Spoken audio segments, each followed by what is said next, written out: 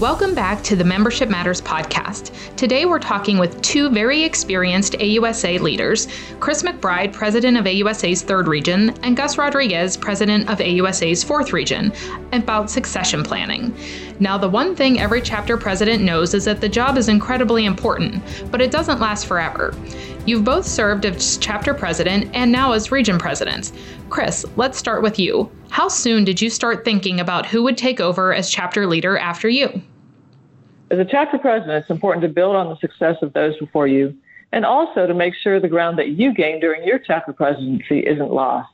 So if you're putting your all into your role, you're going to be tired at the end of your term, and then you'll be ready to pass your torch.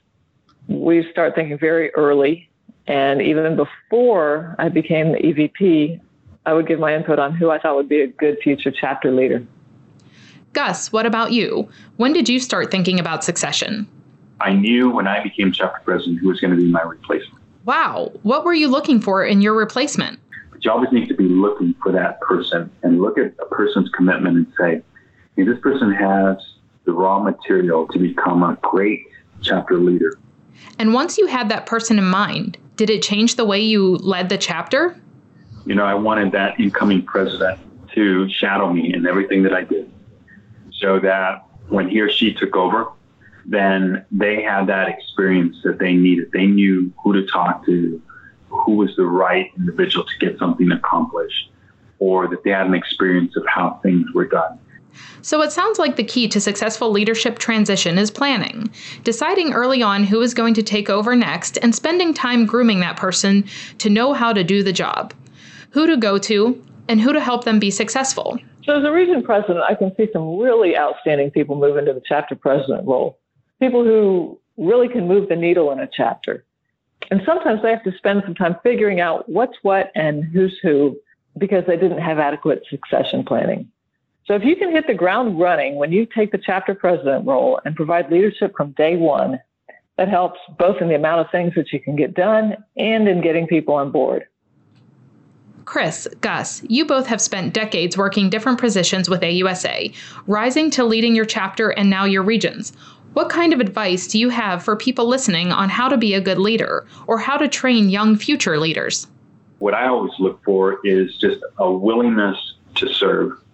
I think is important. You have to want to do this. That to me is the number one thing.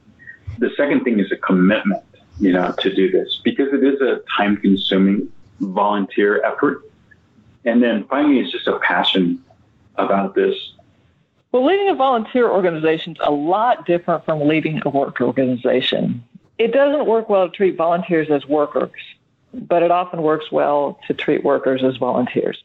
Let me say how excited I am that some of our chapters have great young professional programs. And there's some chapters out there that have really figured out how to tap into the passions of our next generation and ensure that our organization supports soldiers into the future. So what I would say to young leaders to help you be more successful is open yourself up to those opportunities that come to you as a potential chapter leader that will allow you to get more involved in what AUSA is doing. If a chapter president comes to you and says, hey, I really would like for you to go to chapter leaders training, obviously he or she is looking at you and saying, I want this person to take a stronger leadership role within the board, then take it. Go for it. And this is how we continue to make AUSA a very relevant and a very dynamic organization.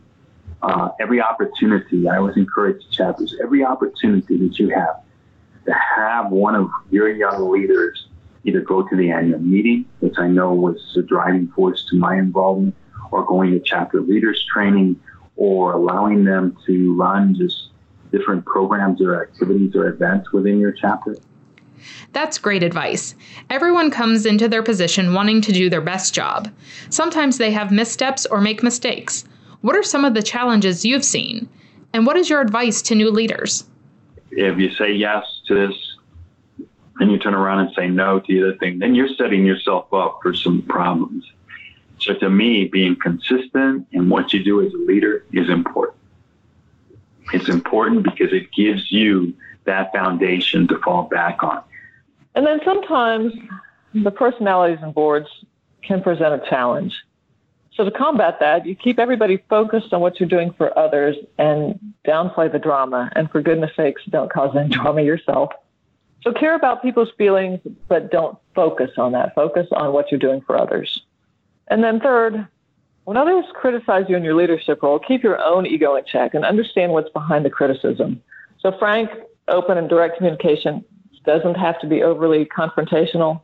If you're open to changing, and you're convinced you're doing the right thing, then just don't forget to appreciate the other person's passion for the cause, even if you disagree with their opinion. But another bit of advice for a young board member is, but come in with a plan. Don't just come in and say, I think this is a great idea and we should do it. Okay, so what's your plan? How are you going to fund it? What are you going to do?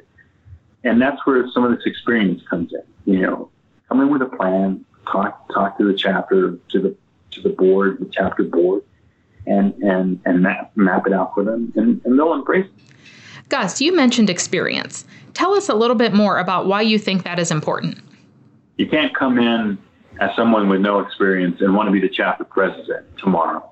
You need to go through the trenches, as they say, and learn some of this. And once you're involved in that, then I'm excited to say that of the many chapters that we have within 4th Region, we have some chapters that are totally run by young professionals as compared to me as a 60-year-old man. And you can see the excitement and the energy that they have. And is there anything else you'd want to share with upcoming chapter leaders?